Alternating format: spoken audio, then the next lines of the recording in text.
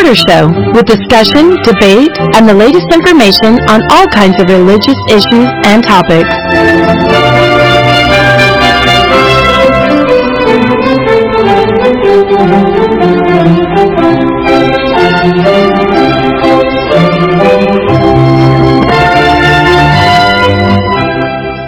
All right, welcome to the Interpreter Show. Tonight, the show is being hosted by myself, Neil Rapley. I'm joined here in studio, as usual, by Jasmine Rapley and Stephen Smoot. And I believe we've got Hales Swift joining us by phone. Is that you on the line, Hales? Is it me? Sorry. Is it me? Is it really me? Oh, I think it's you. I do. Okay, very good. All right. Well, why don't we, to get things started this evening, yesterday there was the Interpreters Conference, Temple on Mount Zion. And I'm sure you were there in spirit, Hales, but physically, Stephen, Jasmine, and I were all there. And there were a lot of... What was that, Hales? I said, sounds like a good place to be. Yes. Like I said... Well, until Neil showed up. Yeah, I ruined everything, of course. Just my very presence. But no, it was... This has been a conference that Interpreter has been doing for a number of years now, actually since their launch. For the last 10 years, Interpreter has... Every other year, they've been doing this Temple on Mount Zion's conference, and there was a really great lineup that included our very own Stephen Smoot as a speaker, and Jasmine was also a chairperson for one of the sessions. I was completely uninvolved and got to just enjoy the presentations. But why don't we go ahead and start off by recapping that, talking about some of the interesting presentations, so we won't talk about Stephen's at all. Just kidding. Stephen's was excellent. The keynote speaker, I guess, was the Friday night, or was that technically the keynote? There were kind of two keynotes. I think there were two or three, right? I think they counted both C. Wilford Griggs and Margaret Barker as keynotes. So C. Wilford Griggs spoke on the Friday evening session, and he spoke on just the temple and early Christianity and what we can and cannot deduce from early Christian worship practices, and if Latter-day Saints can find meaning in that in their temple worship. Dr. Griggs is a retired faculty member of BYU, and I believe I know he was involved in the Egyptian excavation project BYU has. Yeah. Is he an Egyptologist? What is his specialty? So, if you want to count Egyptologists that do Coptic Christianity, Coptic Egypt, then yes, he is, because the site that the BYU excavates in the Fayum is predominantly a Greco-Roman and Coptic site. So he has expertise. Griggs has expertise in Egyptian Christianity, Coptic Christianity, and Hellenistic Egypt and onward. Yeah, but I would count that as an Egyptologist, right? Sure. Egyptology is a broad field. I know some stuffy shirts wouldn't want to do that, but I do. If Cleopatra is part of ancient Egypt, if you're working in Egypt, it counts as Egyptology. Yeah. So I actually had one of my professors who taught me Latin.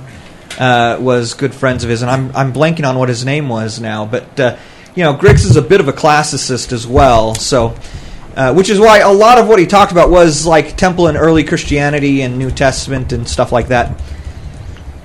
One of the things that he talked about a lot was kind of pushing back against the notion that Christians were uninterested in the temple.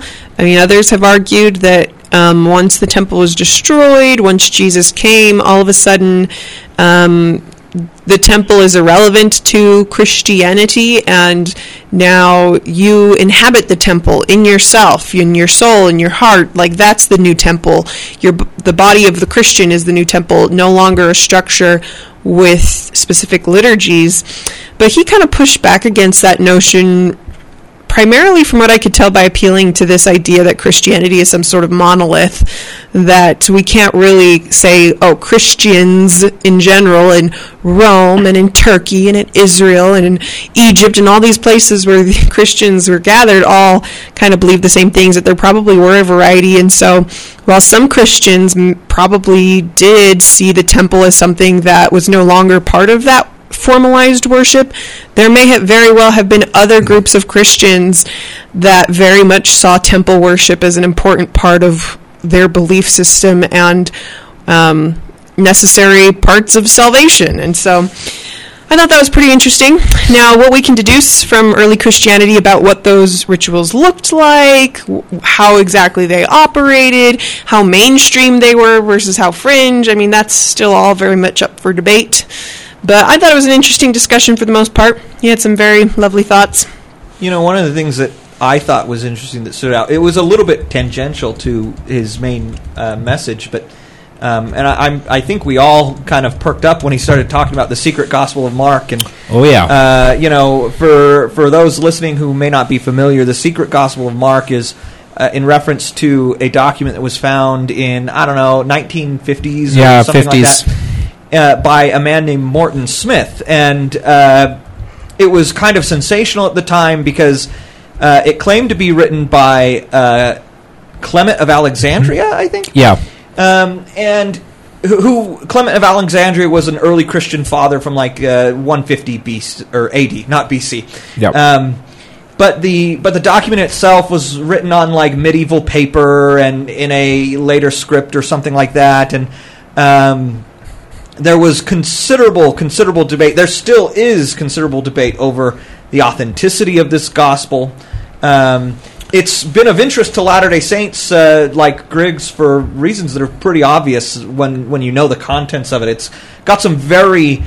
It basically outright says that there was a secret gospel that would be only read to like higher level initiates of the Christian faith. And that there was kind of a mystery, if you will, a mystery initiation ritual that would initiate you in, and then you'd get to have this secret gospel of Mark read to you that was longer and had additional details and things like that. And that stirred quite the pot when it was first discovered, and Morton Smith was the one who discovered it and was a huge advocate of its authenticity, but it's also, many scholars have regarded it as a complete forgery and think that Morton Smith is the one who forged it. Yeah, Ariel Sabar is a journalist who just recently wrote a book that's very interesting. I just finished reading it not too long ago, titled Veritas, a Harvard professor, a con man, and the Gospel of Jesus' Wife. And in this book, Sabar talks about another forgery. This one is absolutely a forgery. The, quote, Gospel of Jesus' Wife. But in it, he also he gives kind of a review of the latest state of the scholarship on the Secret Mark. And it was controversial both because it claimed to be another version of the Gospel of Mark being preserved in early Christian quotation, but also because it had some sort of overtones to it that were seen as being challenging to conventional or predominant Christian thinking. So Morton Smith himself was gay and was very critical of conventional Jewish or Christian morality on the question of homosexuality.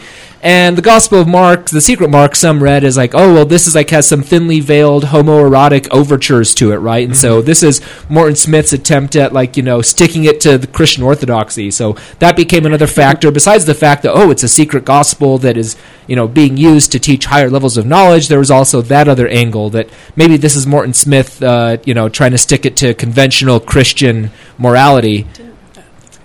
I will mention Yale University Press will have coming out next year The Secret Gospel of Mark, a controversial scholar, a scandalous gospel of Jesus, and the fierce debate over its authenticity. So that's forthcoming. It's going to be sort of the latest word on the state of the debate of Secret Mark. But so that's a little bit of context to the Secret Mark and what the sort of the debate is. Yeah, and I think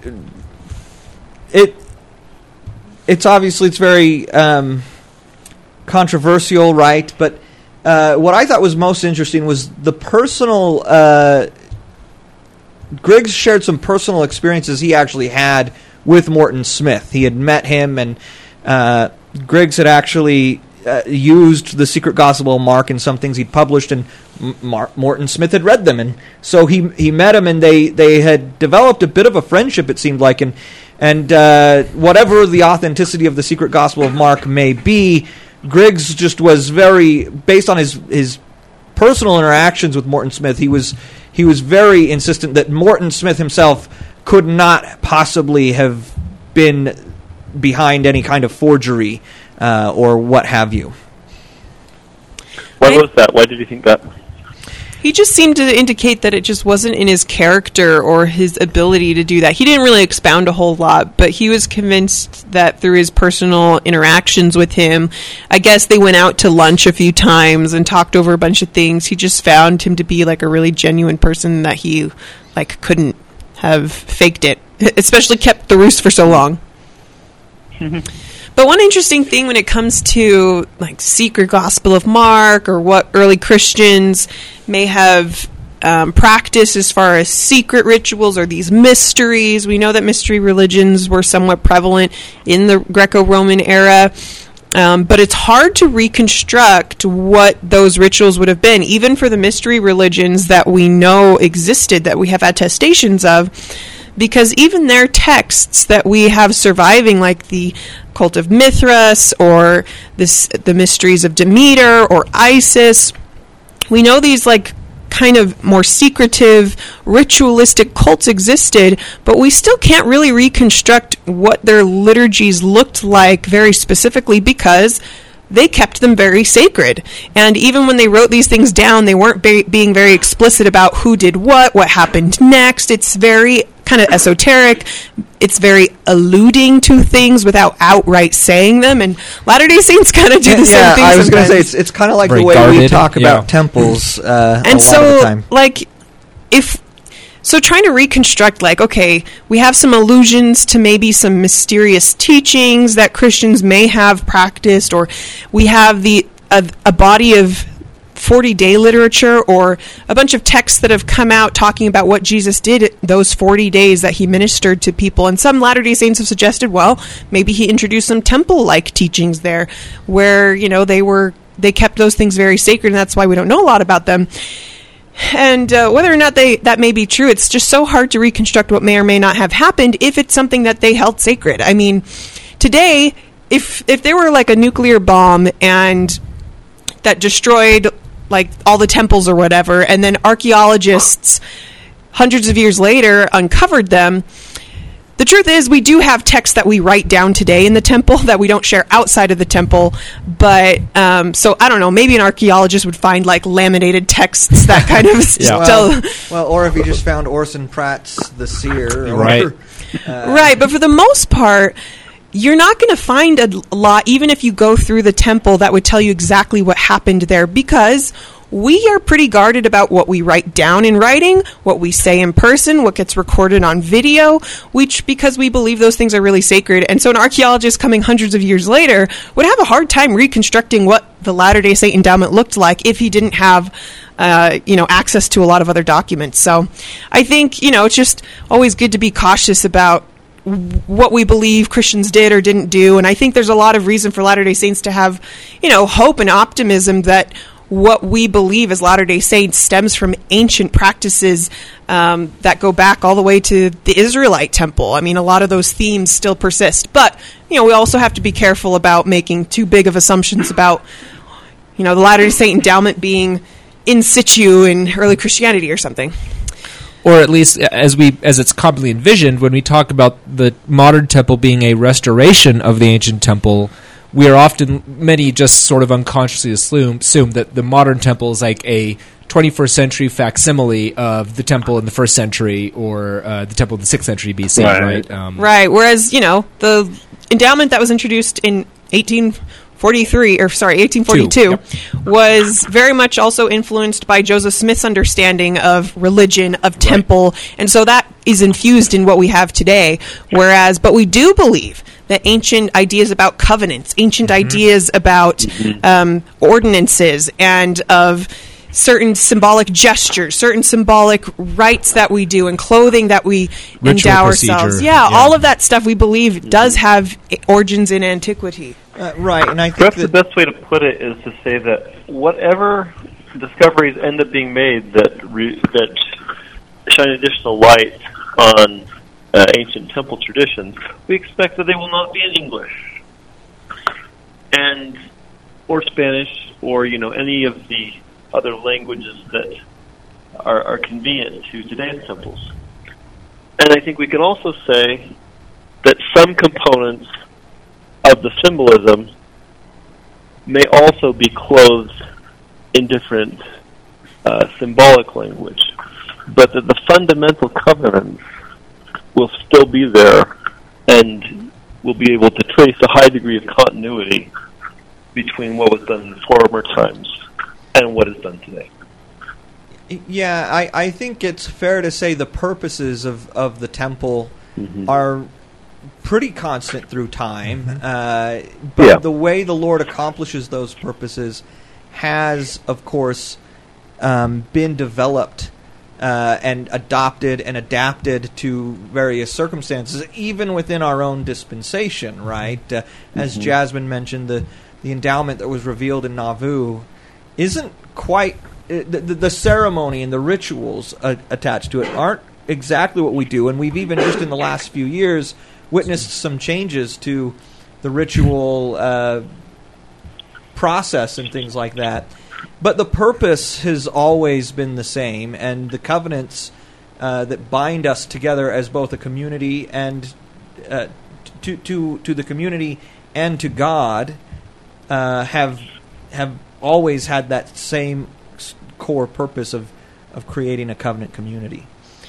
And that really is the whole purpose of the Temple on Mount Zion Conference. Is we've got a collection of Latter-day Saint scholars who all are very passionate about the Latter-day Saint Temple endowment, but also passionate about the ancient world, and who believe that what we see in temple worship has its origins in antiquity, and that we can explore different ways in which that might be the case in ancient scripture or in ancient cultural practices.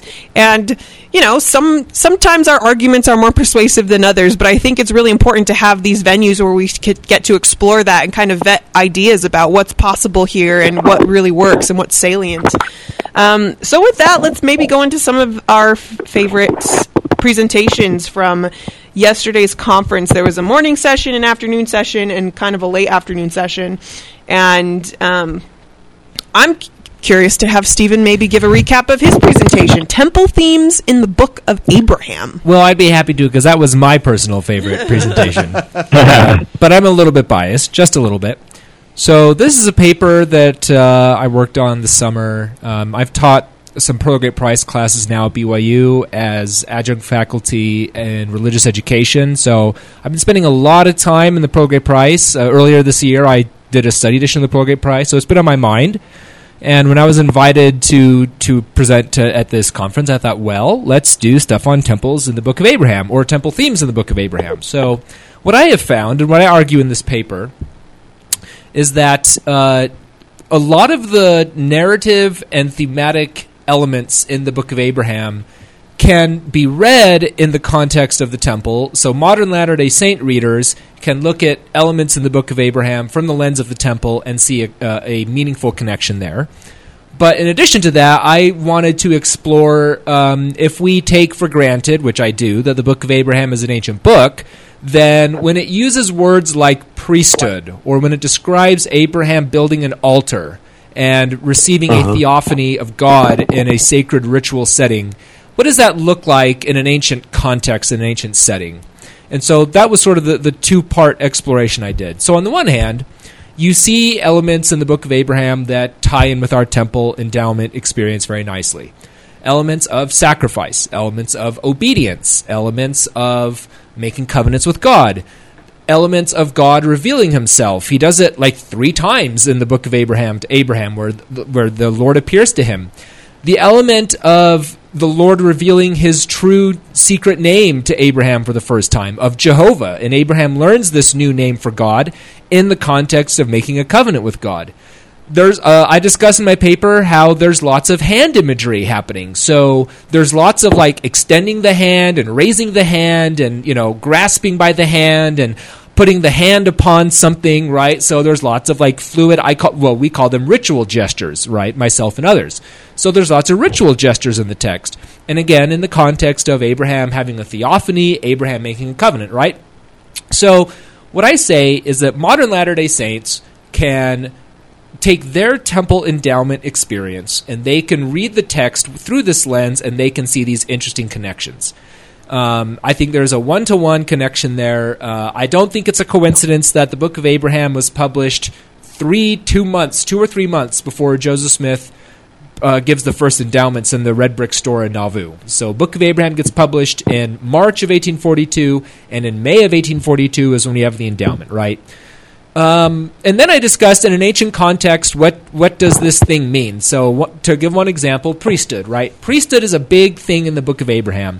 Abraham talks about saying how he wanted to become a high priest, how he wanted the rights and the blessings of the priesthood of his fathers, how Pharaoh, his competitor and his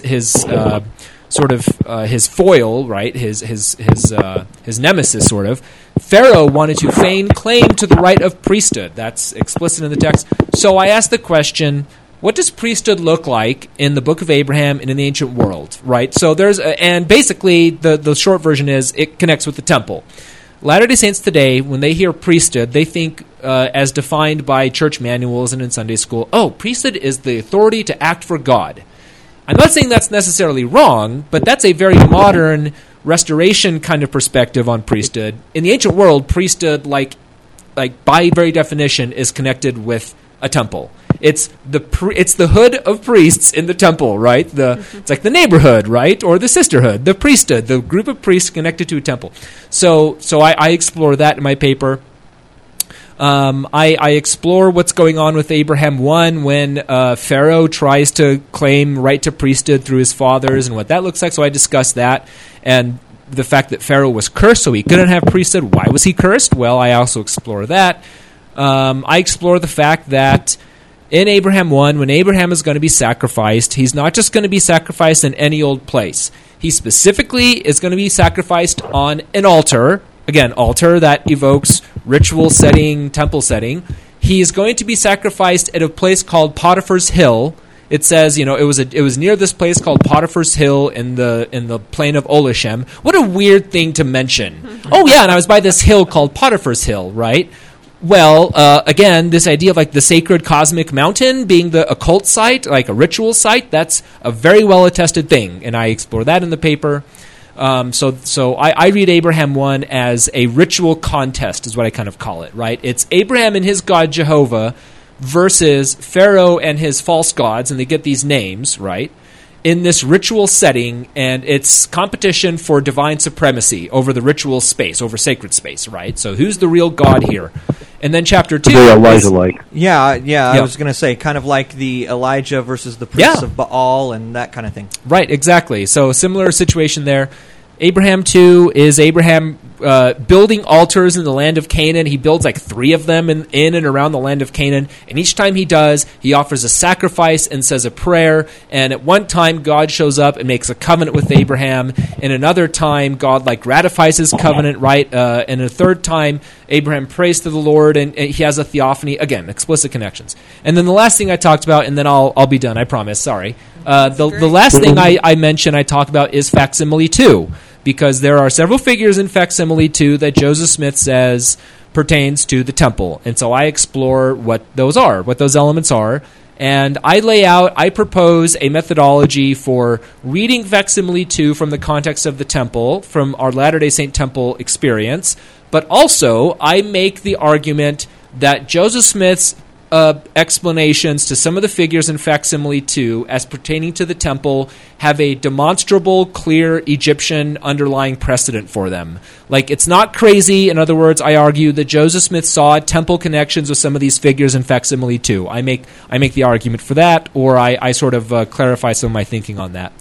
So in a nutshell, that's kind of what it is. The recorded version that's online now is a pared down version of my larger paper. I had to cut stuff out, so be sure to check out the published version when it gets published, hopefully in the near future. But for now, you can see sort of the summarized version, I guess, the abridged version of it, to give you a taste for what some of my research and thinking on this says. The small plates version? The small plates version, yes, that's right, Hales, exactly. So, where is that going to be appearing? I presume it will be with the proceedings of the conference, which they do after the conference is over. So if you go to the Interpreter Foundation YouTube channel, anyone who's listening can watch the live stream. Right now, I think they're just all in chunks, like Friday evening, Saturday morning sort of stuff. But eventually, I would assume they're going to break those down into individual presentations so that you can just watch Stephen's YouTube video on his presentation. And eventually, those proceedings will be published in a volume with the fuller papers. But one thing I thought was interesting is your treatment of the facsimiles, because a lot of people find the facsimiles fascinating because there are the pictures that are in the scriptures, but also they're points of contention for some people because critics of the church have pointed out, well, Egyptologists have read the facsimiles and they're nothing to what Joseph Smith's explanations are, therefore the Book of Abraham is false. And one thing that you kind of bring up is that, well, in some readings of the Egyptian, it might be rendered this way, but if you render the Egyptian, if you translate it this way, it actually kind of coincides or kind of finds a similar parallel with what Joseph Smith might be talking about here. But it's interesting that the facsimile as we see it isn't necessarily like the way that Joseph Smith interpreted those facsimiles might not be the same way that a 2nd century BC random secular Egyptian may have read them. But you kind of seem to suggest that Joseph Smith's kind of appropriating, syncretizing, reinterpreting this Egyptian for a temple context. And so my question is, do you see it more as Joseph Smith kind of appropriating this Egyptian context for a Latter-day Saint temple context, or do you see it more as the author of the Book of Abraham syncretizing this contemporary material for their temple-like purposes, or is it both, either or? What do you think? You're basically asking if it's J-Red or Joe-Red. Yeah, right. Yeah. So my thinking on the facsimiles right now, I think that we have to, in some way, separate the facsimiles from the text of the Book of Abraham. So I see the text of the Book of Abraham as a inspired, revealed translation through Joseph Smith of Abraham's writings. And I see Joseph Smith as being inspired to syncretize the iconography of the papyri that he has, that he purchases. He takes these images from the papyri and he syncretizes them with his revealed text in order to sort of illustrate his text and to draw out a lot of the themes and elements he wants as he adapts it, we might say likens it, to a Latter-day Saint religious sensitivity and context, right? So I see Joseph Smith acting as a Syriac syncretist, you might say, if I want to coin a neologism there.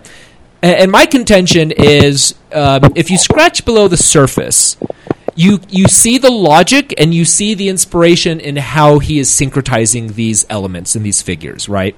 So, in other words, yes, it's true that from a bare-bones Egyptological perspective, Joseph Smith's interpretations do not accord with how modern Egyptologists interpret these figures. However, I don't think that's much of a problem because I don't think Joseph Smith is acting like a modern Egyptologist, right? I think he's acting as a prophet and a seer. And as a prophet and a seer, he is inspired to, again, syncretize these things in new ways to fit the revealed text he's giving us, right, that he's translating for us.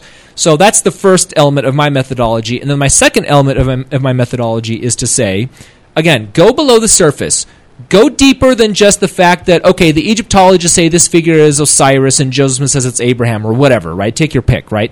Try to dig down a little more. How did the ancient Egyptians conceptualize these things? And, do we see some overlapping there? And the answer is, demonstrably yes. And I give examples in my paper, and others have given examples.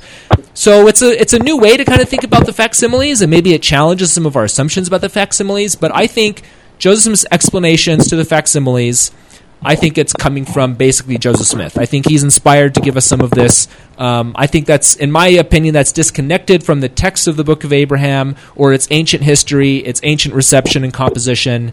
I think Joseph, as the editor, as the translator, as the seer, is the one who's inspired to bring all this material together in a new syncretistic way. That's pretty cool. And if I remember, you also gave this really cool trivia fact that Joseph Smith originally intended to display the facsimiles and the papyri in the Nauvoo Temple. That was really awesome. We do have one source. It is anonymous, however, but it's contemporary, and it's from somebody who says, hey, I've went and visited Joe Smith and the Mormons in Nauvoo. This is in 1840, so this is even before, this is when it's just kind of a twinkle in their eyes, the Nauvoo Temple. But it's in late 1840, and this guy visits, and he goes and he writes to this newspaper, and he says, yeah, I visited Joe Smith, and he showed me his mummies, and he showed me his papyri, and he said that he had translated them. And I said, oh, these might make splendid displays in your temple you want to build. And he says, yes, indeed. And he says that Joseph Smith apparently intended to display both the artifacts and the translated Book of Abraham text in the in the Nauvoo Temple. That'd be so cool. We have the papyri. Let's put them up. Come on, President Nelson. Let's put them up in Salt Lake Temple, right? Maybe in the renovation. That's why they're not going to make me general authority, is because I would do crazy stuff like that, right? Well, there were also some really great presentations made on other aspects of Latter-day Saint temple worship in ancient scripture or ancient culture. David Larson, I think, gave a really, really good paper. His larger paper, that as I went through it, because I was chairing his session, I got his paper beforehand. So I got to kind of review it a little bit. And his presentation was kind of a little bit different, but his paper was really robust, I thought, in comparing the text of Psalm 89 with the Masoretic text, which is what we have in our current Bible, with some variants found in the Dead Sea Scrolls and what that means. But one thing I thought was really interesting is his exploration of texts from Qumran. So the Qumran community are those who lived around the Dead Sea, who produced what we now call the Dead Sea Scrolls.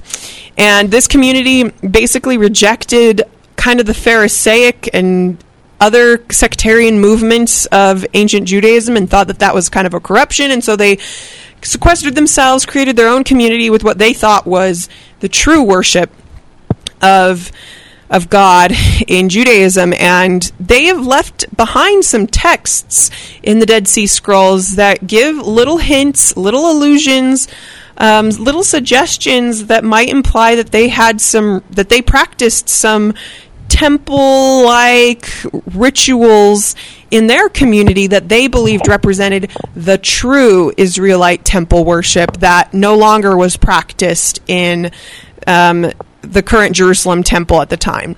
And so he gave examples from various scrolls, various texts, where there are just some allusions to more secret, sacred practices that involved initiating into their community. And he argued that far from being an innovation of Qumran, that he believes that this did stem from perhaps an earlier version of Israelite temple worship, because you also get hints of it in Zechariah and in Jeremiah a little bit. So I thought it was really interesting, and I think there's a lot more ground there to be explored for Latter-day Saints to probe what first or second, 3rd century BC worship looked like in the Israelite temple, and what the Dead Sea Scrolls can tell us about that. So I thought that was really cool, that there may be some interesting temple themes in the Dead Sea Scroll community that maybe wasn't present in the Jerusalem temple at the time, but maybe was in an earlier period of the Jerusalem temple.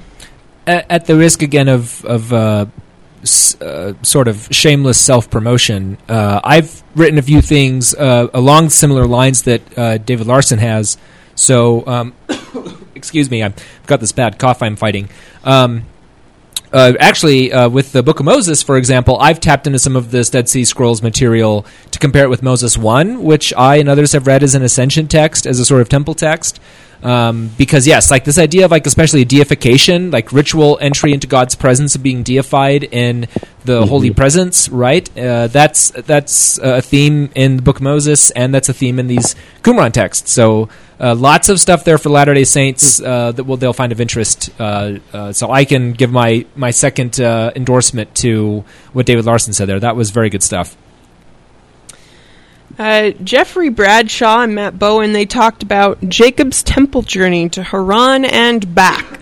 They kind of just did a very broad mapping of the Jacob story in Genesis, which takes up, a big chunk of the book of Genesis, and talking about how that entire cycle kind of maps out this overarching covenant journey, if you will, that may parallel or mirror some of our temple themes of ascending into the presence of God, making covenants with Him.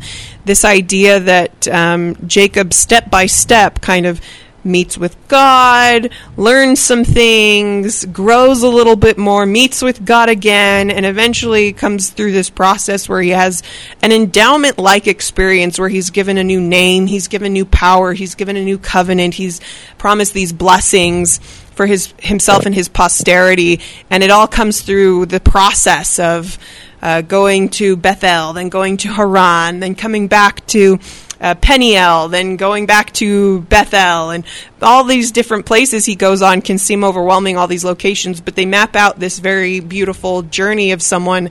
It's kind of like a hero's journey. Everyone starts their journey with this call to adventure, and you stumble along the way, but eventually you return home new and evolved and improved, and that's kind of what Jacob does, but with temple themes overlaid on top of it, which is pretty cool.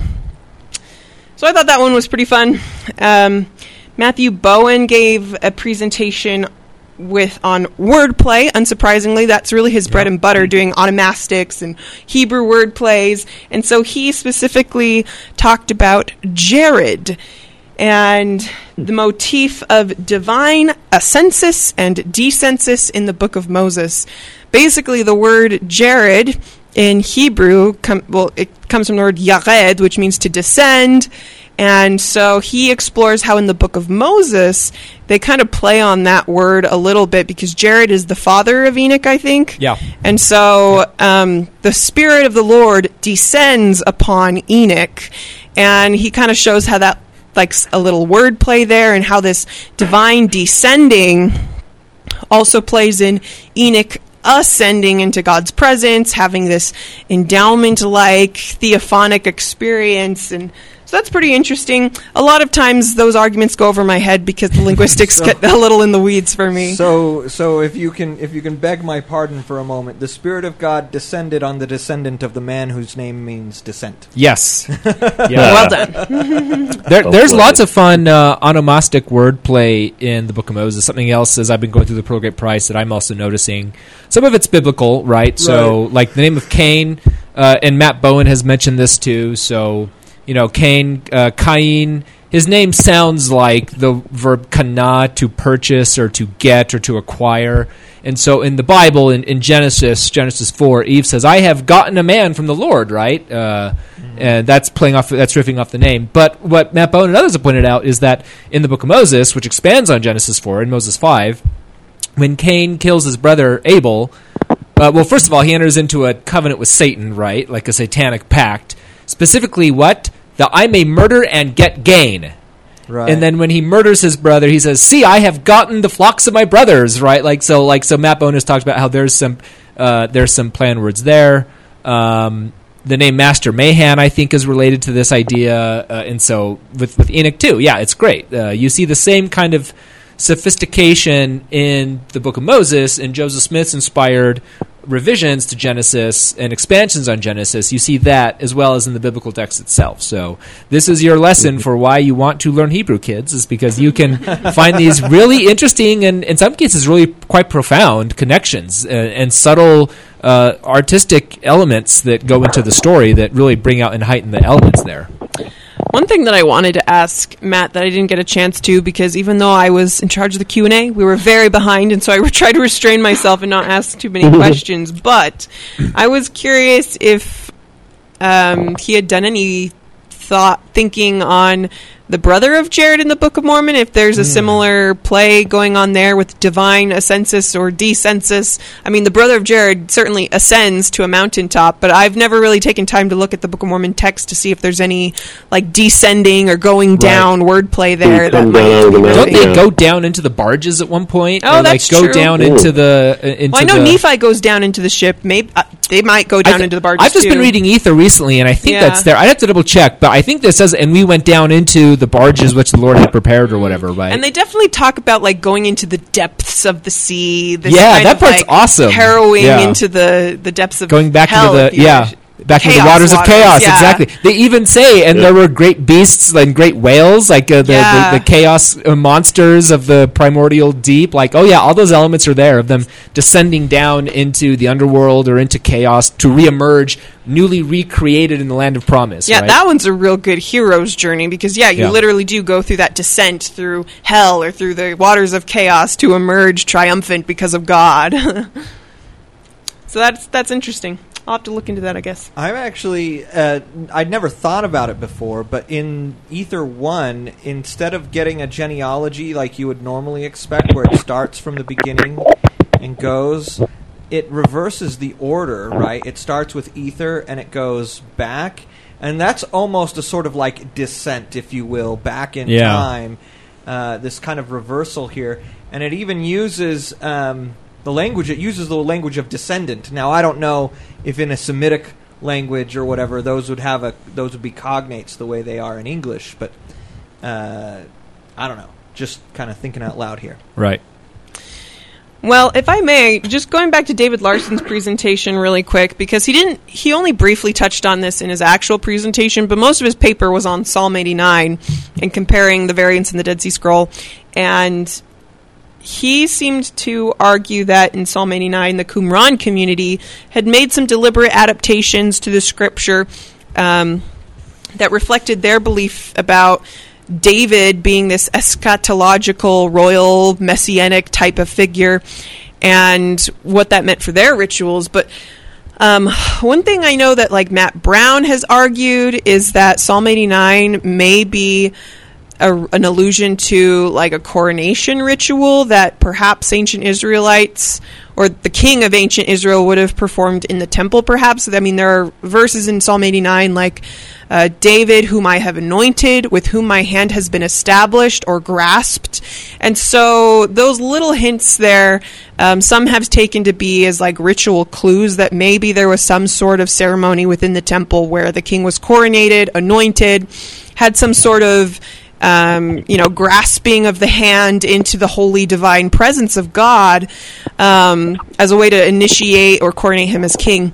And so I guess I was wondering, I want to ask David one of these days if he thinks what he thinks of that idea and if he thinks that plays at all into what the Qumran community is doing with Psalm 89 or if they are on a totally different brainwave.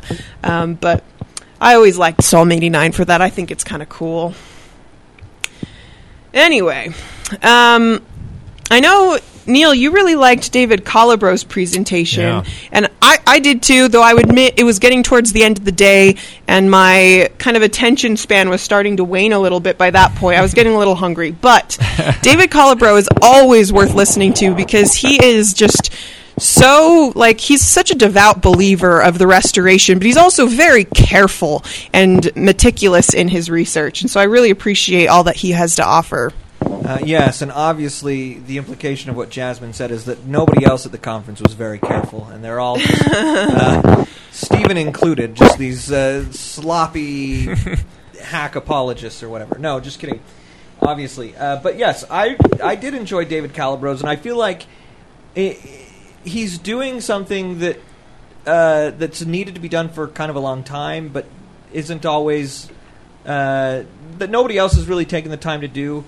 In that he's really working hard to kind of parse the layers that are there in Restoration Scripture, and he firmly. He's operating from a paradigm where Restoration Scripture is ancient and has, with the Book of Mormon at least, is historical, and he's not. But he recognizes that there is a complex kind of history behind the texts, and this is something that has been going on in biblical scholarship, right, for a very long time. Is trying to parse out different sorts of strands and threads and things like that, and. There's a lot to critique about the way it's been done in biblical studies, but there's no denying that there is complexity there, and he's making the point that we probably have similar complexities standing behind the texts that were revealed through Joseph Smith, the Book of Mormon, the Book of Moses, and the Book of Abraham. And a couple of years ago, he was working on, or he did a paper for the Moses conference that Interpreter did on the Book of Moses as being set, ultimately, the final version of the text, at least, being from the early Christian period and representing a ritual drama of sorts that would have been performed as part of a baptism ritual by some early Christians or something like that. And he built on that with his presentation here by trying to use the Book of Moses combined with the hints we have about the brass plates version of Genesis in the Book of Mormon, combined with, of course, what we have in Genesis itself, to try and tease out a pre-exilic form of Genesis that could have stood behind both of these restoration sources and what may have been there and what the ritual drama context may have been for that. And I thought that was a very interesting exercise. I mean, obviously it requires some speculation, but like I said, I really appreciate the recognition of this complex historical development behind restoration texts and this willingness to engage in that kind of complexity without necessarily, throwing the antiquity out the door, right? And recognizing that we can have both. We can have it both ways, if you will. And so I thought that was really fascinating, and his hypothesis that, based on some of the details in like Alma 13 and things like that this was this early form of Genesis that we can reconstruct through these texts may have been used in like the anointing of priests as part of a ritual for the anointing of priests and things like that. I thought was a very fascinating, conjecture, at least.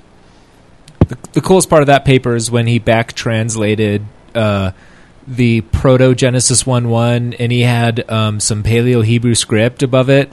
And it was sort of based on so Joseph Smith in Nauvoo in April of 1844, King Follett Discourse, right? He makes a big deal about Genesis 1:1, and he gives this like reconstructed version of Genesis 1:1 that grammatically doesn't really work if you take the Masoretic text of Genesis 1:1 at face value, right?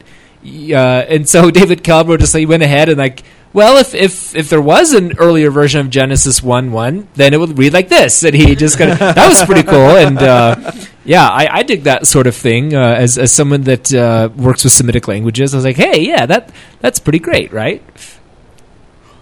Now we want the whole King Follett Discourse in Paleo-Hebrew. Paleo-Hebrew script. Well, yeah, that'd be quite an undertaking. Stephen Ricks, that session, talked about temples beyond Jerusalem, and he kind of brought together a bunch of different things that have been talked about before, but it was nice to kind of have it all in one place about just worship outside of Jerusalem, because you definitely get this sense from Leviticus, Deuteronomy, and some other places that authorized worship was only in Jerusalem, and if you were not worshiping at the Jerusalem temple, you were an apostate heretic. But the story is a little different when you look at maybe other passages of the Bible that maybe indicate that the picture's not so clear-cut, and then with archaeology. Archaeology has revealed over the last several decades that there seemed to have been Israelite centers of worship that weren't in Jerusalem and that looked oddly similar to the layout of the Jerusalem temple as far as having this tripartite structure with a Holy of Holies sort of area or a holiest area and altars. And so we know there is...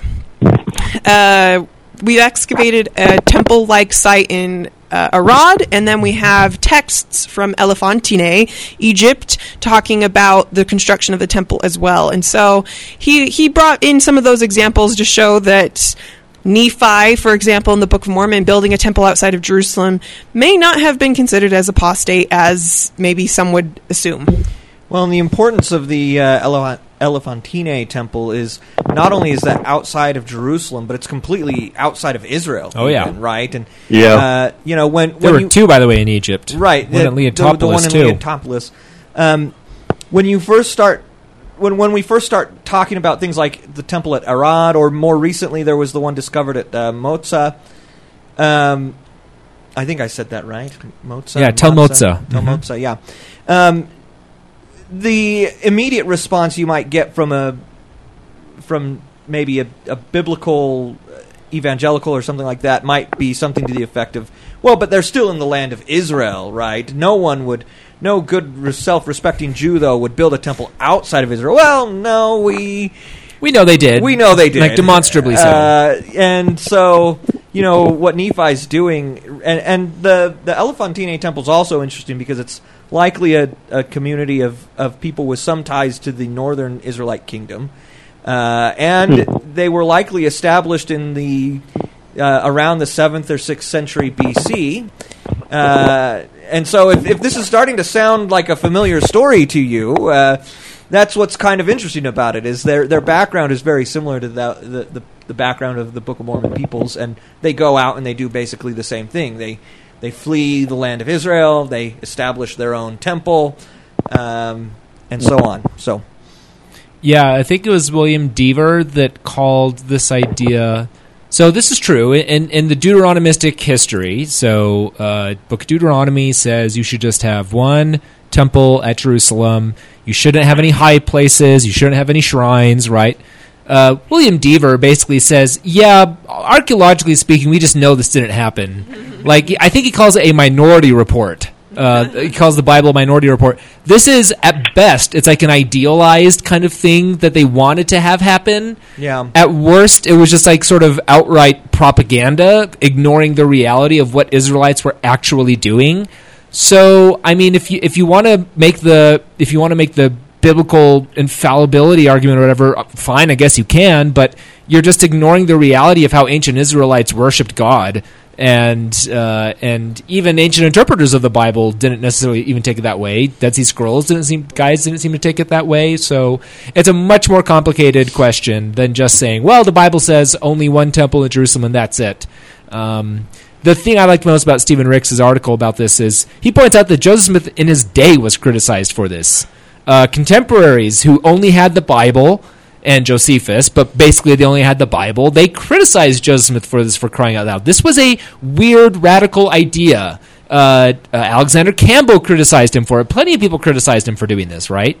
A temple and a priesthood outside of Jerusalem? Well, yeah, Mr. Campbell, sorry, like, them's the breaks. We can demonstrate this now pretty clearly. Yeah, I mean, not to say it would have been impossible for worship to have happened the way that the Bible describes, but just from like a practical standpoint, an ancient Israelite living in northern Galilee, traveling to Jerusalem for all of those pilgrimage festivals, like, I feel like just in practical terms would have just incentivized people to build closer shrines to them, right, without the conveniences of modern travel and things like that. Well, and just, I mean, think about it this way. We have the conveniences of modern travel, and do we try to just have one temple and insist everyone's got to come, like, to Salt Lake City for their temple rites and things like that? No. In fact, President Nelson is, like, going berserk over getting temples into... I shouldn't put it that way. That's maybe a little flippant. But he's very adamant about we need to get temples into places where they are accessible to our members and where we can make sure everyone is getting access to the temple blessings. And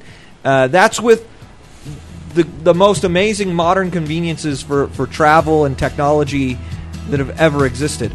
So, yeah, in antiquity, the realisticness of having just a single central temple it just wasn't realistic. But it looks like we're headed into break. This has been The Interpreter Show, and we will be right back.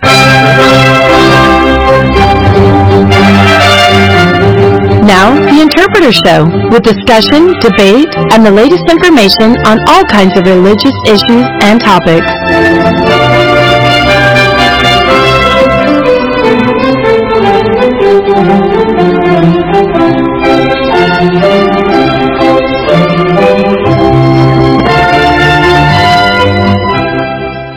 All right, welcome back to The Interpreter Show. Once again, I'm Neil Rapley. I'm joined here in studio by Jasmine Rapley and Stephen Smoot, and we have Hales Swift joining us by phone. We spent pretty much the whole first hour discussing the Interpreter Temple on Mount Zion conference yesterday. If you missed out on that, as Jasmine mentioned, you can go to YouTube, Interpreter's YouTube channel, and you can watch the live stream sessions on there, and I think they'll be breaking that out so that you can just watch specific presentations later. But now it is time for us to begin the Come Follow Me portion of our show tonight, and this week we'll be talking about the book of Malachi. This is the last Come Follow Me for the Old Testament.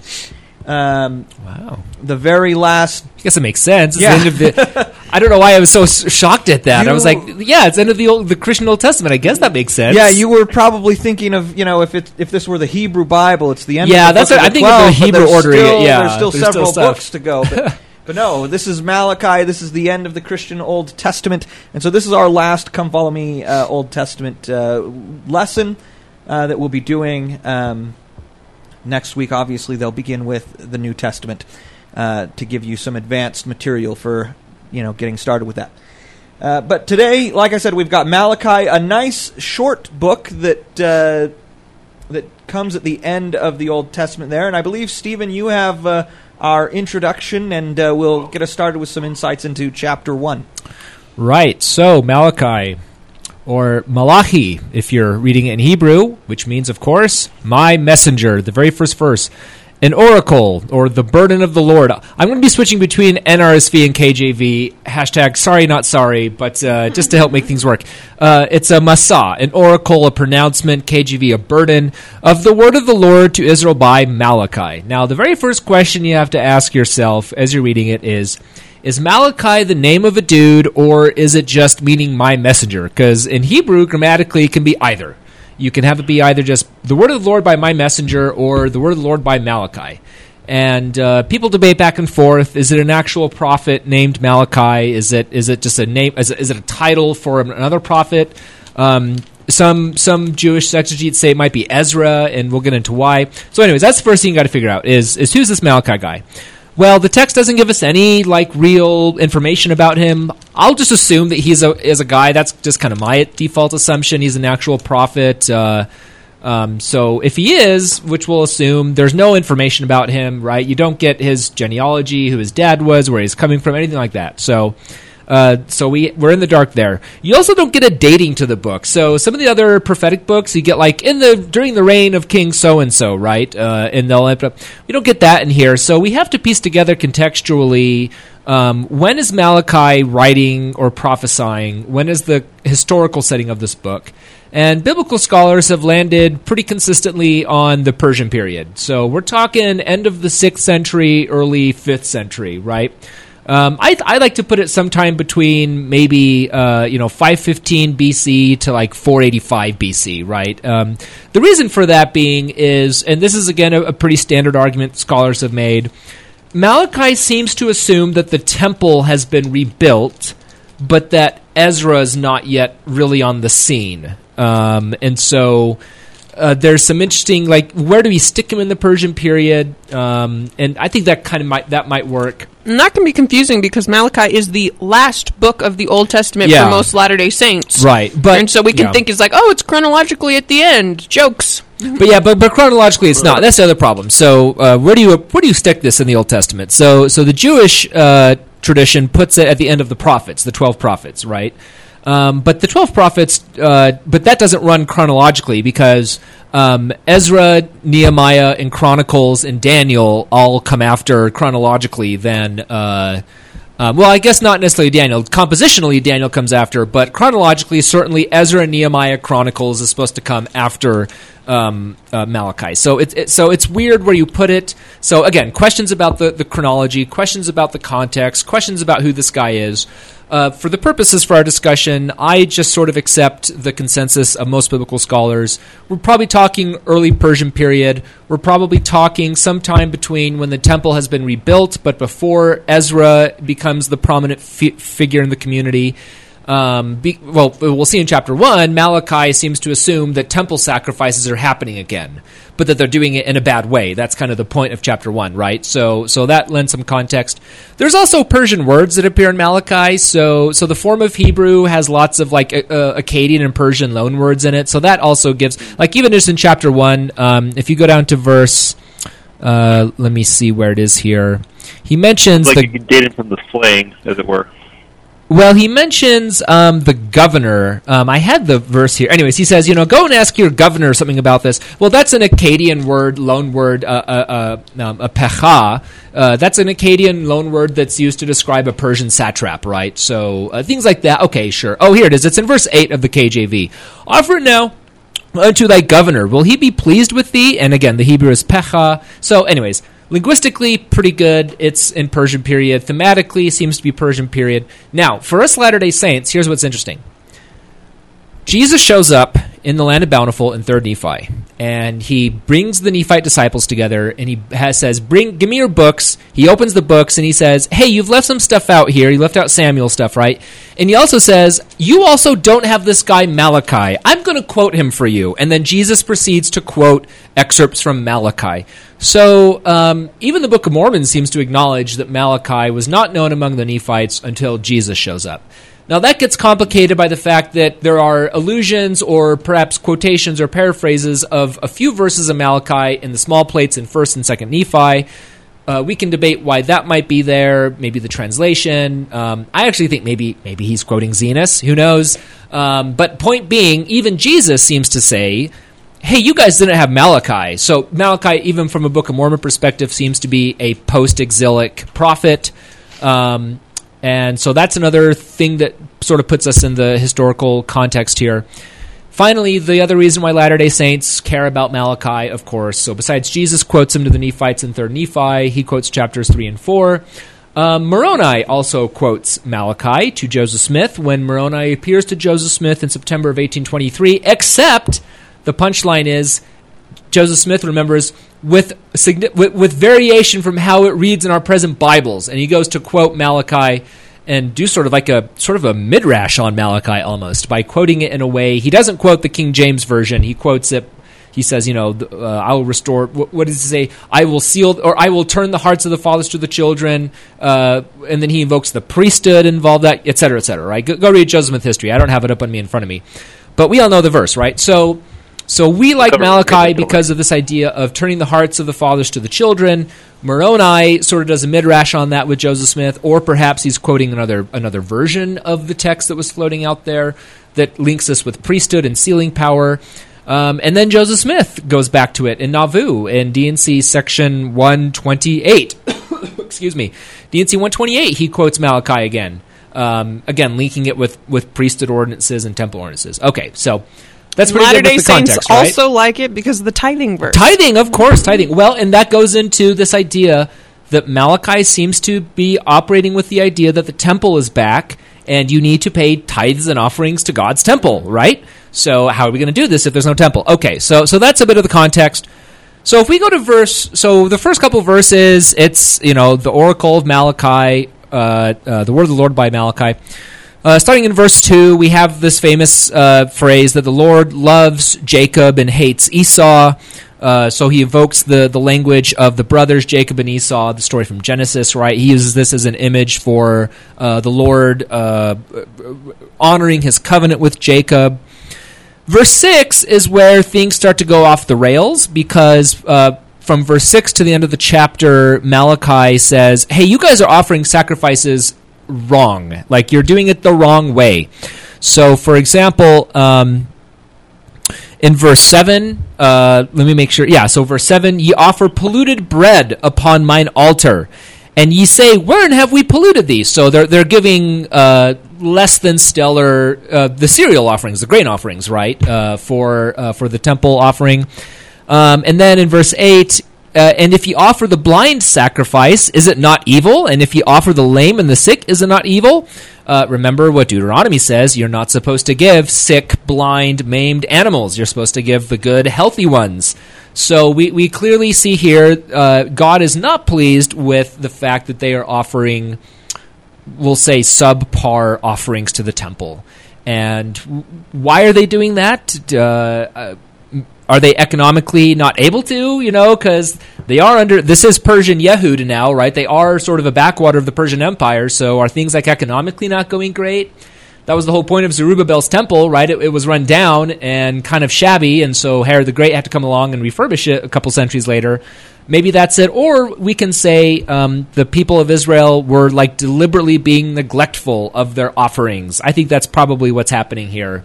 Because later he's going to say, you've robbed God by not paying your tithing, right? Not giving a tenth. So that seems to be kind of one of the big frames here. Malachi is going to pronounce oracles against Israel because they are not properly attending to the temple ordinances. From our Latter-day Saint perspective, this is obviously a good prophetic warning about what happens when we neglect our temple responsibilities, what happens when we allow our temple attendance to become slack, or when we backslide on our covenants that we've made. When we withhold a bit, when we covenant for the law of consecration, right? So what happens when we withhold a part of that from the Lord? Same sort of principle here that I see happening in Malachi chapter 1. Again, verse 12, ye have profaned it. Ye say the table of the Lord is polluted, the fruit thereof, even his meat, it is contemptible. You say also, behold, what weariness is it? So again, the people have this attitude of, so what, it's not a big deal, right? But Malachi clearly is not going to have that. I'll end here on verse 14 and then hand it over. But cursed be the deceiver, which hath in his flock a male, and voweth and sacrificeth unto the Lord a corrupt thing. For I am a great king, saith the Lord of hosts, and my name is dreadful among the heathen. So the punchline here being, if you know that you can be offering more and better things to God, you should be doing it. And when you withhold that, it causes problems. And you're going to get prophetic denouncement, which happens anciently and which happens today. I feel like this is a great chapter about, the offerings we give to the Lord. And we get this reminder several times throughout Malachi about whether it be the quantity of your temple attendance or the quality of your temple attendance, but also just the quality of every offering we give to the Lord. We believe that our callings are part of the law of consecration, that our fast offerings are part of the law of consecration, the way that we treat our ward members and neighbors, and so all of that is great opportunity for us to reflect upon if we are giving the Lord a blind or maimed or lame offering instead of giving him the best offering that we have. One question I had is at the beginning, it does have this really interesting allusion back to the story of Jacob and Esau. And it says, the Lord claims that he loves Israel, and right. Then the Israelites respond, wherein hast thou loved us? Like bewildered, like, how on earth have you loved us? Because we went into exile. But the Lord responds, was not Esau Jacob's brother, saith the Lord? And I loved Jacob, and I hated Esau. And I ended up making Jacob the inheritor of kind of the Israelite blessings. And I think that probably can rub people the wrong way. Like, Does the Lord hate people? Does God hate any of his children? Like, what's the context for this? So the context is love, ahava, and hate, nasa, are covenant terms. So this is weird for us to think about, but they use very emotive language to describe, and familial language to describe covenants people enter into, or treaties, right? So Neil knows this because he's written on the Amarna letters. But Neil, tell us, what do you call somebody who's a superior in a covenant versus when they are a co-equal or they're collateral with you?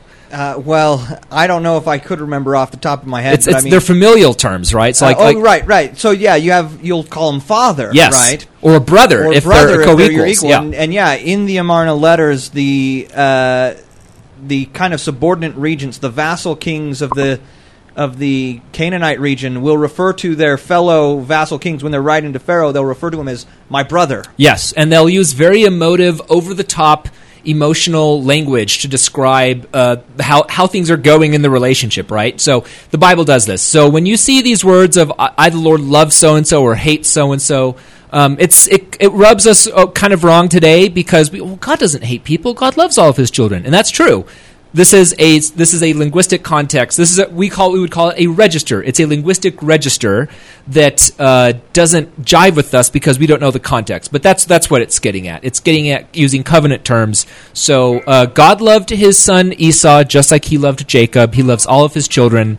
But when prophets use this language to describe the covenant relationship God has with people, they're going to use this language that may be unfamiliar to us. Perfect. Speaking of covenants, chapter 2 is all about... Could I actually... I just Not a wanted to problem. mention... we see a similar thing actually happening in Helaman 15 when Samuel, the Lamanite, mind you, says that God has hated the Lamanites and loved the Nephites or something to that effect.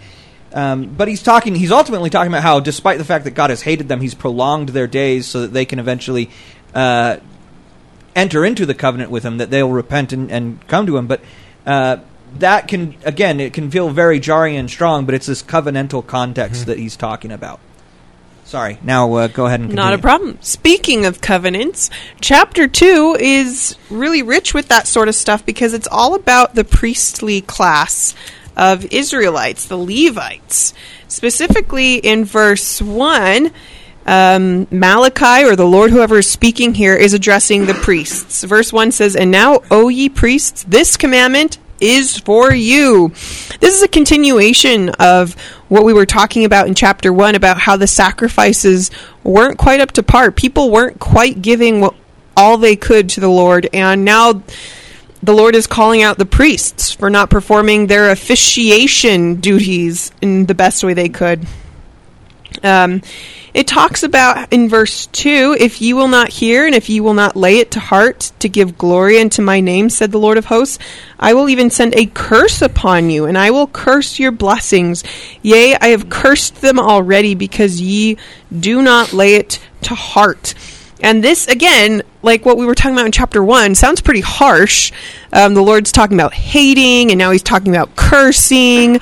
But we have to remember that this is all coming in the context of a covenant.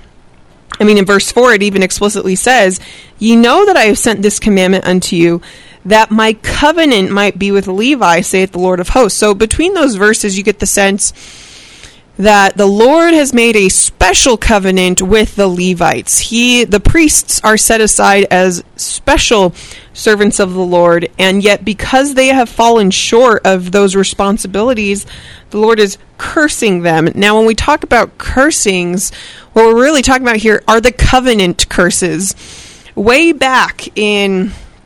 let's see, where would it have been? It was in the last chapters of Leviticus and the last chapters of Deuteronomy is where the Lord sets out the covenant with Israel, and part of that comes with blessings and cursings. I mean, covenants in the ancient world followed a pretty formulaic and predictable pattern. There was always, when God made a covenant with Israel, or when anyone made a covenant with anyone, whether it be like a land treaty or a marriage covenant or any sort of political alliance, they often included a historical prologue, an introduction of sorts, a preamble where you're introducing the parties. You're going to list the terms and the conditions of the covenant, and then you're going to follow it up with blessings and cursings. The positive and negative consequences for obeying and disobeying the covenant respectively. And so when the Lord is talking about the cursings, he's specifically talking about the enumerated cursings that were laid out in the law of Moses. So the whole book of Deuteronomy is really a renewal of the covenant where Moses has brought the Israelites out of Egypt, and they're in the wilderness, and before they enter the promised land, they renew the covenant. And so all of Deuteronomy is like a rehearsal of what all of the terms of the covenant are. And then at the very end of Deuteronomy, the Lord gives instructions for constructing altars on Mount Ebal and Gerizim, where on one of the mountains they're going to shout blessings, and on the other mountain they're going to shout cursings. And this is all part of the formulaic way to solidify the covenant, that with this sacred promise comes sacred obligations and sacred consequences if we do not fulfill our end of the bargain. And so those are the specific things that the Lord is referring to when he says, I'm going to curse you. And verse 3, it talks about how I will corrupt your seed and spread dung upon your faces, even the dung of your solemn feasts, and one shall take you away with it. So that's pretty morbid and disgusting. But it's the idea that they have corrupted themselves, and they're bringing upon themselves this destruction and chaos. In verse 5, the Lord almost laments that My covenant was with him of life and peace, and I gave them to him for the fear wherewith he feared me and was afraid before my name. The law of truth was in his mouth, and iniquity was not found in his lips. He walked with me in peace and equity, and did turn many away from iniquity. And this is referring to the priest, that when the Lord set apart these priests, the covenant he made with them was that they were to be set apart, that they were to be full of instruction and knowledge. This is really drawing a lot on like the wisdom tradition that ancient Israelites believed that there was such virtue and righteousness to be found in wisdom. And we think of wisdom today as just having like very good experiential knowledge that comes from age and experiencing life. And they thought about that too, but true wisdom was following God's way.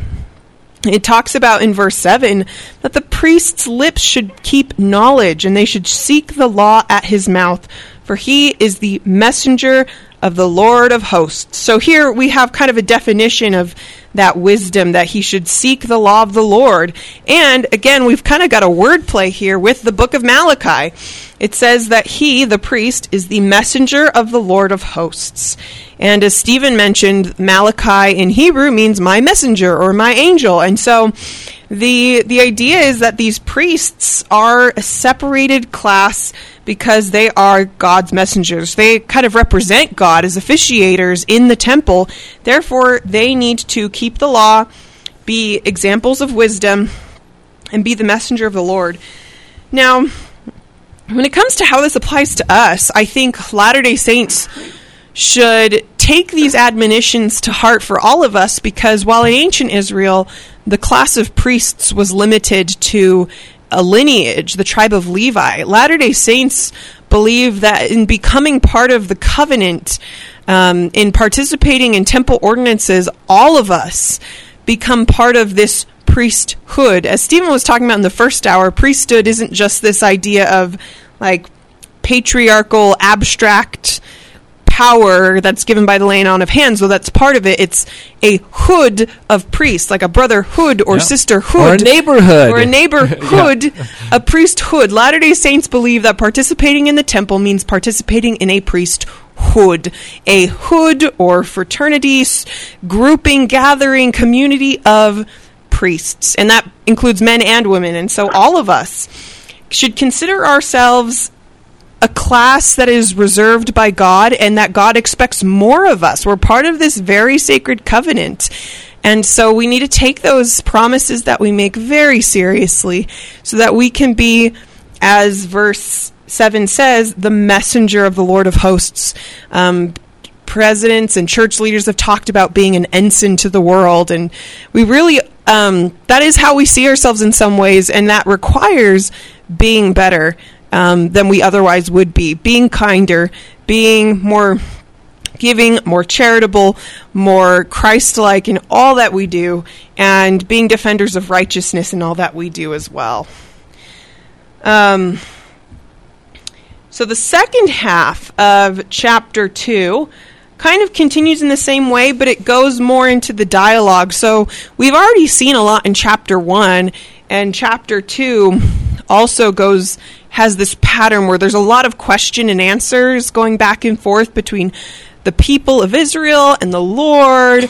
Well, in chapter 1, it's the Lord says, I have loved you, and the people respond, what? How? Wherewith have you loved us? And then the Lord responds. Well, in chapter 2, we have that same format going on, where you've got that dialogue back and forth. The first piece of dialogue, well, you've kind of got this shift where the Lord finishes speaking about the curse and the covenant of the priests in chapter 9, where he concludes in chapter 9, I also have made you contemptible and base before all people, according as ye have not kept my ways, but have been partial in the law.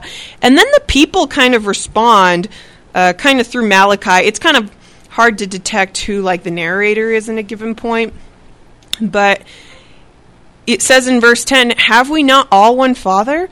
Hath not God, one God created us? Why do we deal treacherously every man against his brother by profaning the covenant of our fathers? So this is kind of an acknowledgement that you're right, we have not necessarily been behaving in the way that we should. And Malachi, or the author, expounds further that Judah hath dealt treacherously, and an abomination is committed in Israel and in Jerusalem, because Judah has profaned the holiness of the Lord which he loved, and hath married the daughter of a strange god. And this introduces another theme that kind of pervades through the rest of this chapter and elsewhere through Malachi, of the metaphor of marriage and idolatry. Those marriage is often used as a metaphor for idolatry, and here again you've got this idea that you've married the daughter of a strange god, or you've gone after a woman who worships another god, and to be a metaphor for how Israel has gone after other gods. This is like the primary metaphor in the book of Hosea, and also in Isaiah and Jeremiah. They use this metaphor a lot, and Malachi also really leans into this idea that not only has Israel not been worshiping God, but it's a betrayal as deep as the violation of a marriage covenant, a marriage contract. And because marriages are formed in terms of covenants and contracts, it's a very apt metaphor to describe the relationship Israel is supposed to have with the Lord. That they're not just in a friend agreement, they are in a contract, a covenant to be loyal to one another. And so when you break that trust, it is as jarring and as visceral as the betrayal of an unfaithful spouse. And so the Lord continues, Malachi continues talking about what the Lord will do and why we need to return unto the Lord. And verse 14 kind of, again, has the question-answer dialogue. So in verse 13, I should actually back up. It talks about how the people are going to cover the altar of the Lord with tears and weeping. There's going to be so much anguish. And you say, wherefore, or why? Because the Lord hath been witness between thee and the wife of thy youth, against whom thou hast dealt treacherously. Yet is she thy companion, and the wife of thy covenant. This verse is a little confusing, but basically it's talking about how the Lord is a witness between the marriage of Israel and his wife, which is also kind of the Lord in this metaphor. But the idea being that because the Lord was the witness to this marriage contract or this marriage covenant, he is also a witness to your treachery, and so he knows all the evil that you've done. And that's kind of summarizes how the rest of the chapter goes. It finally ends off in verse 16 to 17. For the Lord, the God of Israel, saith that he hateth putting away. For one covereth violence with his garment, saith the Lord of hosts. Therefore take heed to your spirit that ye deal not treacherously. And when it says the Lord hateth putting away, what he's really saying is he hates divorce. And that's kind of a metaphor for saying he hates breaking covenants. He hates breaking contracts because the Lord is faithful. What's that scripture in D&C when D&C 82:10, when yeah. I, the Lord, am bound when you do what I say. But when you do not what I say, you have no promise. Right, the idea that we are the ones who are often treacherous and often the ones breaking covenants, but the Lord, he's bound, and he is infallible when it comes to his covenants. And so that's why he hates divorce. He hates covenant breaking, is the metaphor really here. He hates it when we break our covenants because he fulfills them, and he's always faithful to them. And if you can, look, anyone who's ever been in a relationship or anything where the other person is always breaking their promises, breaking their commitments, and you have really invested a lot into the relationship and kept your promises and kept your end of the deal, it's frustrating, right? It gets very, very frustrating, and you can imagine from God's perspective, throughout the whole history of Israel and really, even the church today, right? He's having to work with these imperfect people who keep breaking their covenants. And he's like, look, I uphold my covenant. I uphold my end of the deal, and you guys don't. And he hates it. And so the message for us is to be covenant keepers, to not break our covenants. And of course, that's not to say that we are out of the reach of mercy when we do fall short of our covenants. God is merciful and he always lets us repent. But it should impress upon us the seriousness of those covenants, that we shouldn't make them lightly with the intent to just repent. We should make them intending to keep them and intending to be faithful to God as God is faithful to us, just as a spouse would be. So that's basically the gist of Malachi chapter 2. And Malachi chapter 3 kind of continues in that vein from what I understand, and there's more kind of question and answer sort of format there. Neil, do you have any insights into chapter 3? A few, yes. I may not take nearly as much time as Jasmine and Stephen did, so hopefully Hales has a lot to say. Well, chapter 4 is the one where Latter-day Saints tend to have a lot to say. We're going with the juice. Even though 4 is very short, I feel like that's the real bread and butter of Malachi for the restoration and things like that. But we do get with chapter 3, we're to the part where Jesus quotes that Jesus quotes to the Nephites. So already from a Latter-day Saint perspective, there's a little clue here that, hey, perk up, pay attention. The Lord thinks this is pretty important to know. And going back to Stephen's discussion at the beginning about the name of Malachi, what we actually get here in this very first verse of Malachi 3 is, "Behold, I will send my messenger," right? And that's the meaning of Malachi. And so there's kind of a little bit of a play there. "And he shall prepare the way before me, and the Lord whom ye seek shall suddenly come to his temple, even the messenger of the covenant, whom ye delight in. Behold, he shall come, saith the Lord of hosts." And so if you've maybe felt like we've been talking about temples and covenants a lot, and you're feeling maybe a little burned out from that, I have bad news. Malachi is going to keep hammering on this. Take it up with Malachi if you have a problem with it. Yeah, really, because he's just going to keep going. And that the temple and covenants are so important to the context here. Really, this whole chapter, though, verse 2 kind of sets up what this is about. He says, "But who may abide the day of his coming? And who shall stand when he appeareth? For he is like a refiner's fire and like fuller's soap." And that question there, hang on a second. That's kind of, like I said, I feel like that's what the chapter is kind of based on.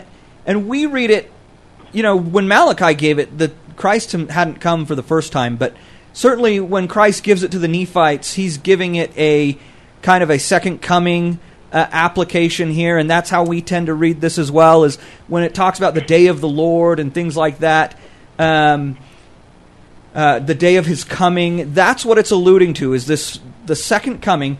Who may abide the day of his coming, and who shall stand when he appeareth? And for several verses, it kind of goes over kind of people who won't make it, if you will. You have sorcerers and adulterers and false swearers and those who oppress the hireling in his wages, those that oppress the widow and the orphans and turn aside the stranger. That's all in verse 5. Those who have gone away from mine ordinances and have not kept them in verse 7. Those who have robbed God in tithes and offerings, which is what we quote and talk about a lot, I feel like. And then verse 13, those who spoke against God. These are all the people who will not abide his coming, right? And that uses this, the end of verse 2 there, it talks about he is like a refiner's fire, he's like fuller's soap.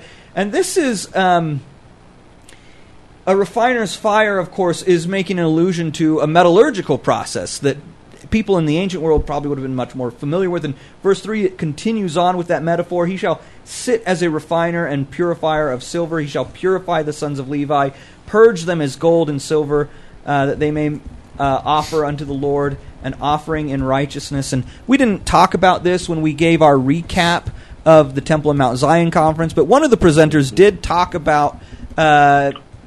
Margaret Barker. Yeah, Margaret Barker talked about the idea that the high priests or the priests and the Levites were actually metal workers, and that metallurgy was actually had kind of this ritual element to it. And this is something that's actually been done by some other scholars as well. Last year, I did a bunch of reading on this, actually, for a research project I was doing.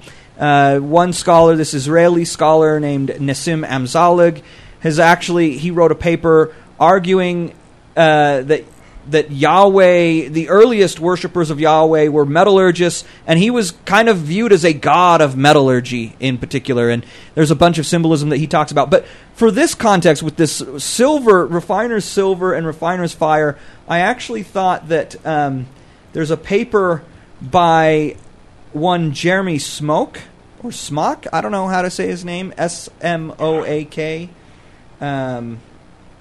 He's an expert on the Ketef Hinnom omelets that are made of silver. And you mean amulets? Omelets? Oh, yes. Omelets. Well, can you tell it's a fast Sunday? Yeah, it's well, we had breakfast dinner tonight, so, omelets are on my mind here. Amulets, yeah. He's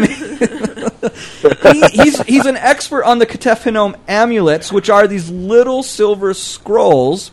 And he has a paper that came out last year titled, "You Have Refined Us Like Silver, Yahweh's Metallurgical Powers in Ancient Judah."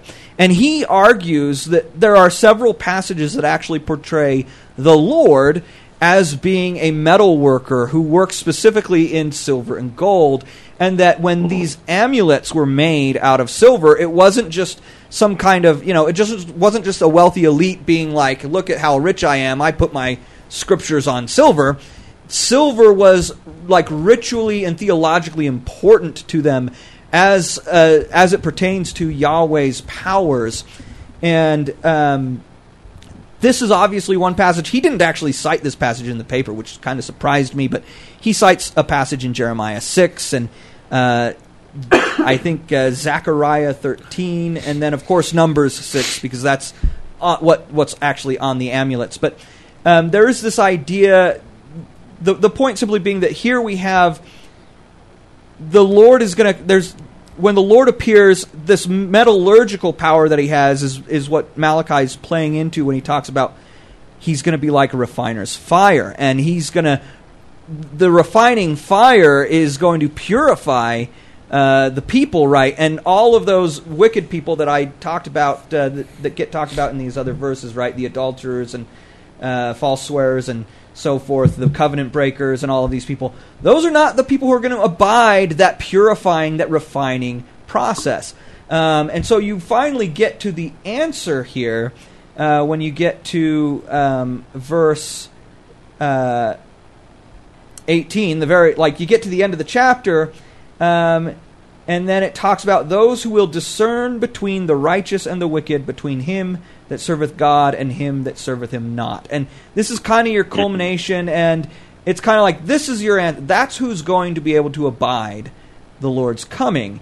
And so that's who we need to strive to be, is to be able to discern between righteousness and wickedness, and between him that serveth God and him who isn't serving God. And so I think that really kind of sums up the essence of chapter 3 of Malachi 3. And unless anyone has anything really important they want to say about the tithing passage, which I think maybe I didn't give a lot of time to, I think we can... I would just like to point out, it's framed as a rhetorical question. Will a man rob God? Yet ye have robbed me, but ye say, wherein have we robbed thee? This is a common repeating technique that Malachi uses. So we see it again and again. So go read in your study... Go read all the other rhetorical questions that Malachi raises and the response that, the rhetorical response that he gives, because each time that's kind of, I don't want to say a straw man, but he's sort of creating, he's putting in our mouths what we shouldn't be saying, right? Like he's kind of giving us the answer, the wrong answer. As it were, right? So we like to proof text the tithing passage, but there's several others throughout Malachi where he does the same sort of strategy, which I find very interesting. All right. If we're ready, I'll move on to chapter 4. Is there anything else anyone wants to say on 3? No, go right ahead. All right. Chapter 4 is where the action is. For behold, the day cometh that shall burn as an oven, and all the proud, yea, and all that do wickedly shall be stubble. And the day that cometh shall burn them up, saith the Lord of hosts, that it shall leave them neither root nor branch. Or in other words, neither ancestry nor posterity. The parts of the tree from which the tree comes, and the parts that protrude from it. In this day, all those who have put their trust in worldliness or in the economy of this world must confront the reality of death, and beyond even that, confront the reality of the resurrection. In the resurrection, we learn in Doctrine and Covenants 132, it says, And verily I say unto you, speaking of the everlasting covenant, that the conditions of this law are these: all covenants, contracts, bonds, obligations, oaths, vows, performances, connections, associations, or expectations that are not made and entered into and sealed by the Holy Spirit of promise of him who is anointed, both as well for time and for all eternity, and that too most holy, by revelation and commandment through the medium of mine anointed. And there is never but, whom I have appointed on the earth to hold this power, and I have appointed my servant Joseph. And it goes on for a second. And are of no efficacy, virtue, or force in and after the resurrection from the dead. For all contracts that are not made unto this end have an end when men are dead. So, nothing lasts through death and the resurrection unless it is sealed by God's power. It goes on to make this even more clear. And everything that is in the world, whether it be ordained of men by thrones or principalities or powers or things of name, whatsoever they may be, that are not by me or by my word, saith the Lord, shall be thrown down, and shall not remain after men are dead, neither in nor after the resurrection, saith the Lord your God. For whatsoever things remain are by me, and whatsoever things are not by me shall be shaken and destroyed. So in the resurrection, and this passage in Malachi seems to make it clear, relationships that are not specifically sanctioned by God's law do not persist, regardless of what names these relationships may have been called by mortal men on earth. So when this day comes, it risks leaving people with neither root nor branch, neither ancestry nor posterity. Continuing on. But unto you that fear my name shall the Son of Righteousness, and that sun is in the bright glowing orb, rather than offspring, sense of S-O-N. So it's S-U-N, not S-O-N. Of righteousness arise with healing in his wings, and ye shall go forth and grow up as calves of the stall. Can be taken care of. And ye shall tread down the wicked, for they shall be ashes under the soles of your feet in the day that I shall do this, saith the Lord.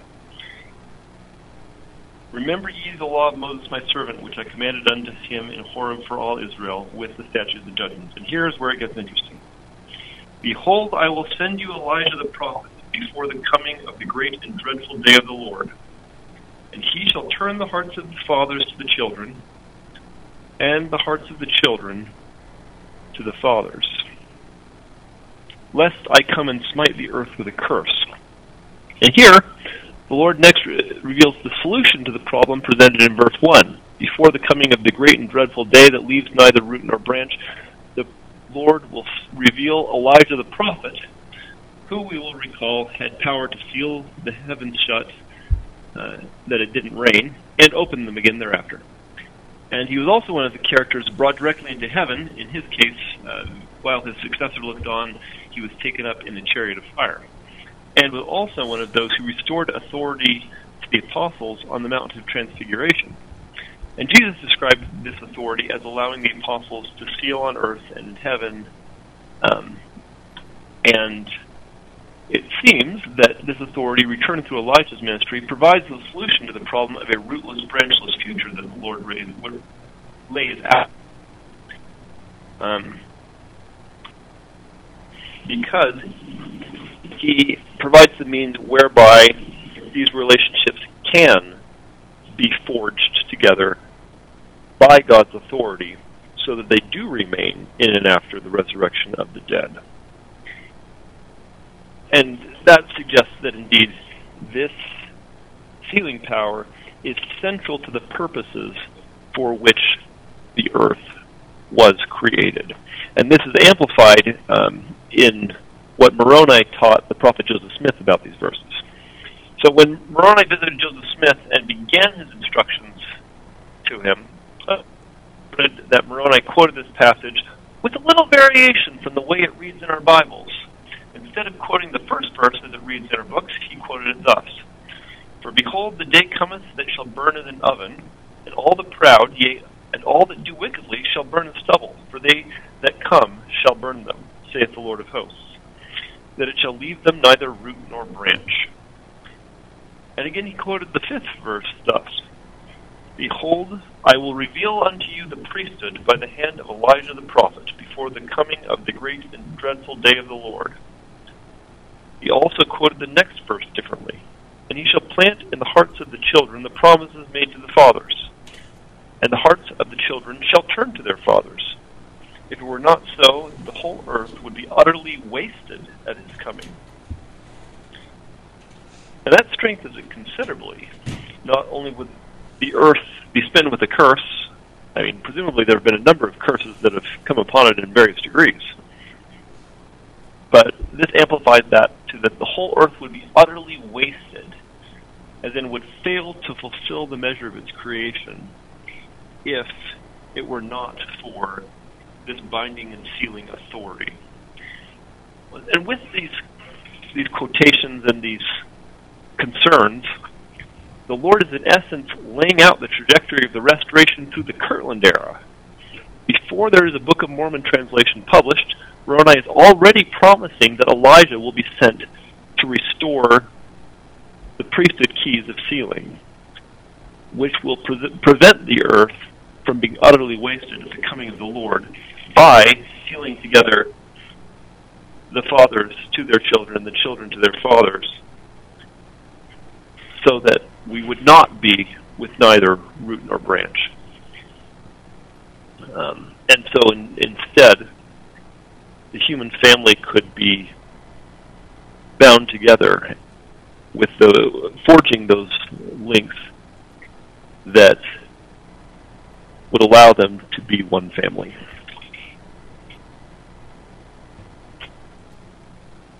And it's, I think, at the very least, an interesting piece of information to account for those who were supposing that Joseph was just making this up.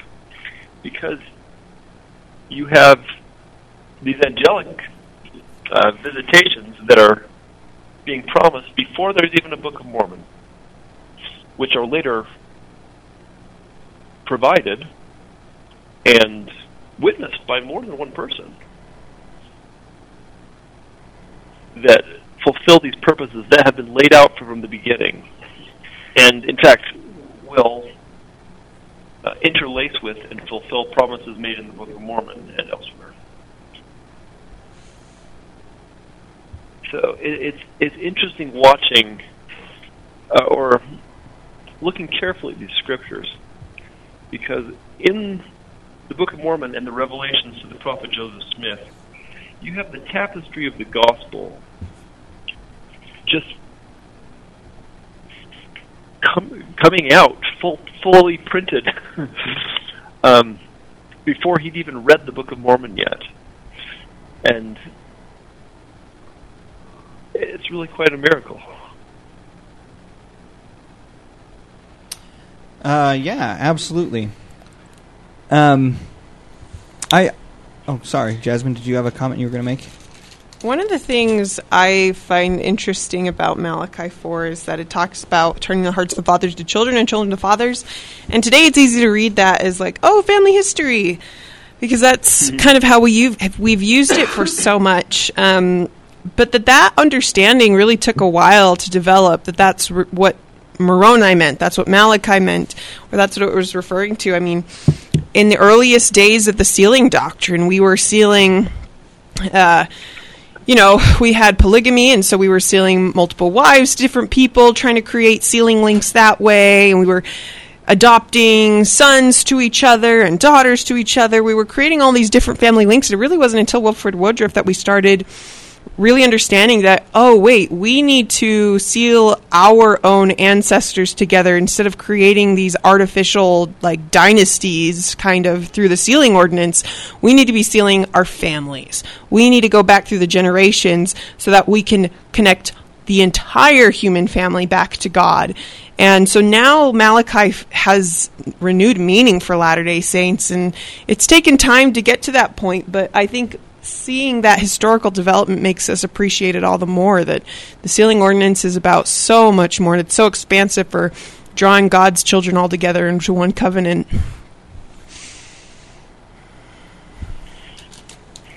One covenant family.